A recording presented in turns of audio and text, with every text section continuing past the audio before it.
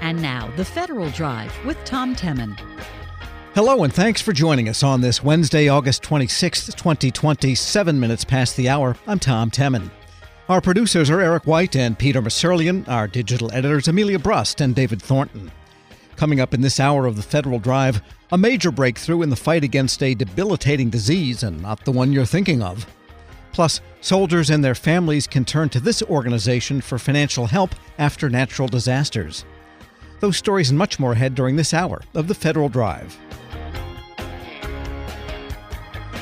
But first, after nearly a decade of work, the Office of Federal Procurement Policy is ready to launch a new vendor IT management office.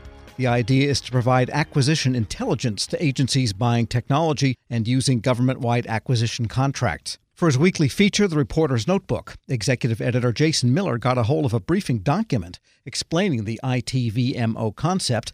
Jason joins me now with what he's learned.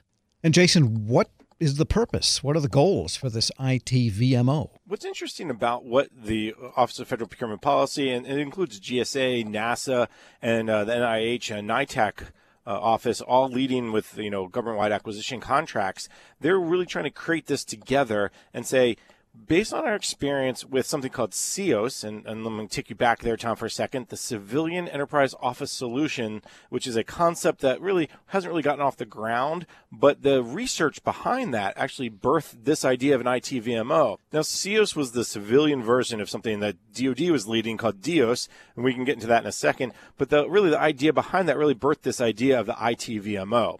Now, just as a reminder, DEOS, the Defense Enterprise Office Solutions contract, it was a big, $7.6 billion award that's now stuck in protest purgatory for the time being. And that's a whole different story, Tom. But let me just say, so from working on creating a civilian version of this collaboration email, big government-wide contract for civilian agencies, OFPP said, hey, we really could use this IT vendor management office in a different way. We need what they call acquisition intelligence, which includes, data on pricing, contract terms and conditions, and, better information sharing across the entire government, more unified messaging to the vendor community as well. I think a lot of this is really about data analytics. Now that the agencies have all this data, they've been collecting it for years through category management. And that's what Michael Wooten, the OFPP administrator, said in a statement. This is the next evolution, the next phase of category management. I think that's why the ITVMO is really starting to pop up now. And this isn't a new idea. Hasn't OFPP tried this in earlier years, this type of approach? OFPP started talking about this actually back in 2012. The Veterans Affairs Department actually launched a vendor management office first, and OFPP liked that concept, saying, okay, how can we build upon this and get other agencies to launch similar VMOs? And then if you go back to 2015, there was actually a memo by then OFPP Administrator Ann Rung who talked about outlining plans to set up these ITVMOs as well as part of this, Yelp-like review 360 concept of reviewing acquisition and acquisition offices.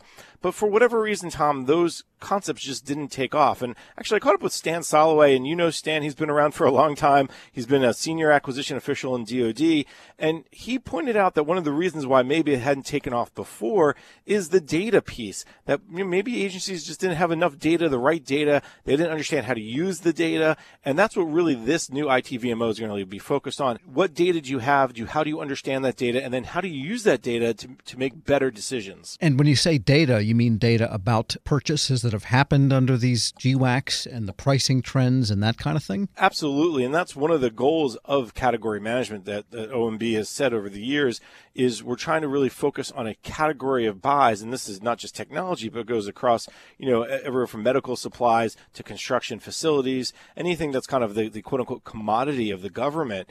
And what they've been doing is collecting this information. Who's buying it? How much are they buying it for? How often do we buy it? And then how often do agencies, what prices do they pay comparably, and what terms and conditions, kind of underpin those contracts for why they're buying so much?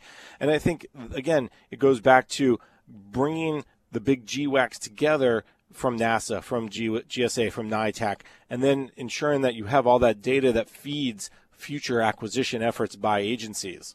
We're speaking with Federal News Network's Jason Miller. Now, when will OFPP stand this thing up for good? Do they have a timeline? So their goal is to get it stood up within the General Services Administration in October, and it's actually going to be paid for by the fees that agencies pay to use what they call the best-in-class contracts. Now, these are things like Alliant 2, NITAC CIOSP3, NASA SOUP. So all those have fees that associate. They're going to take off some of those fees and apply them to run this IT VMO. I imagine, Tom, it's going to be a lean organization. It's not going to be, 30, 40 people, maybe 1 or 2 or 3 people to start off, and they're trying to kind of create that value, create that use by others in government.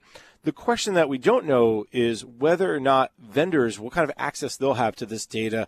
How will the IT VMO share information back to the vendor community? Because if it's all internal, then maybe it's missing some of that the good parts of creating that relationship. That it's a vendor management office. You expect there to be relationships, and then is it just always taking from vendors and not giving back? And I think that's one of the big questions that's still out there. And Jason, just judging from your experience in all of this, how do you think that this IT VMO, the Vendor Management Office, will relate and tie back to GSA's other efforts, such as in beta.sam.gov, where it's trying to get procurement information into a single place, into a single portal that can be consumed by everybody that has an interest in it? Without a doubt, the IT VMO is going to rely on all that data, the stuff that's going through, beta.sam.gov, the e-marketplace initiative, the upgrading of, GSA Advantage and eBuy. All that data is going to feed the vendor management office so they can help obviously share that trends and share that the data with agency customers, and we'll see as well with their vendor partners. I think this is a bigger effort if you take a big step back, Tom, and say what GSA and OFPP and others are trying to do is simplify the acquisition process. Dr. Wooten, the OFPP administrator, likes to talk about a frictionless acquisition process. I've talked to a lot of people in industry, and they kind of, give a little bit of a chuckle and be like, that's what acquisition is. It's filled with friction. So how, when he talks about the frictionless process, what does that really mean? And I think this is another step in that direction to say, what are some of the areas that agencies, kind of stumble on? How do we remove those barriers? And data will help you, data will set you free, Tom. All right. And in the meantime, while this is all happening, you've been covering quite a few federal IT executives who are, in the meantime, changing jobs. Give us the quick rundown on who's leaving and where are they going.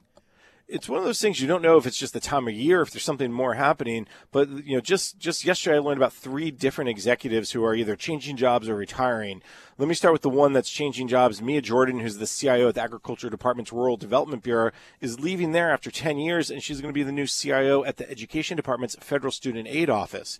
Now, Jordan is, again, she's worked at agriculture for quite a while, so it's a really important move because Federal Student Aid obviously is getting a lot of attention these days. Only $1 trillion in assets or so. Exactly. And the technology behind it, that's the one area that education gets dinged on for not having modernized technology as much as some of the other parts of the Education Department. 2 big retirees, Avi Bender, who's at the director of the National Technical Information Service in the Commerce Department. He's going to retire at the end of September after more than 20 years in government. And then John Felker, the assistant director for integrated operations at the Cybersecurity and Infrastructure Security Agency at DHS, is retiring after 37 years of public and private sector experience, including 17 years in the Coast Guard. So both of those gentlemen have played big roles. Obviously, John Felker in the cybersecurity world. He's been part of the NKIC and really helping agencies improve their cybersecurity. And Avi Bender really has turned around NTIS in many regards because they are now a fee-for-service type of organization, but they're providing AI and data science at a level that when he got there 4 years ago, it was just unheard of. So it's just interesting the way people kind of ebb and flow, Tom. It's always a little sad when people retire.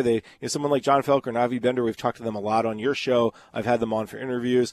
But, good luck to them and congratulations on their calling it a career. It is that bittersweet when they do move on. I've had a couple of experiences lately where I am interviewing the children of people I used to interview in the government who have themselves now moved up, the children that is, into senior ranks. And I guess that's when you know you've been around a while. That is absolutely true. When you start seeing the next generation come in and take those managerial roles. And we saw other people leave recently, like Brian Harrell from CISA is also hitting out the door. We've seen Jose Arrieta, the HHS CIO, announce he's leaving. Again, is it the time of year or what? It's hard to say. But again, it's a lot of people on the move.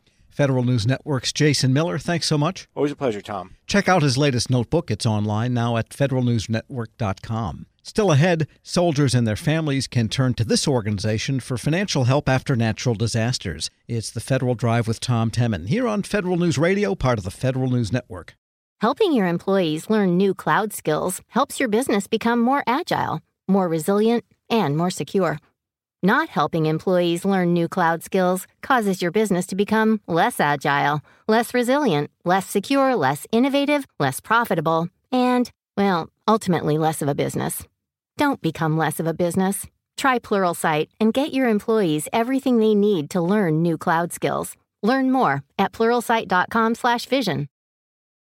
Grab a 30-day free trial of Live by Live Plus, and you'll get unlimited skips, commercial-free music, and all of the podcasts and live streaming events you can handle. Visit livexlive.com/podcast1 to learn more and start your free trial.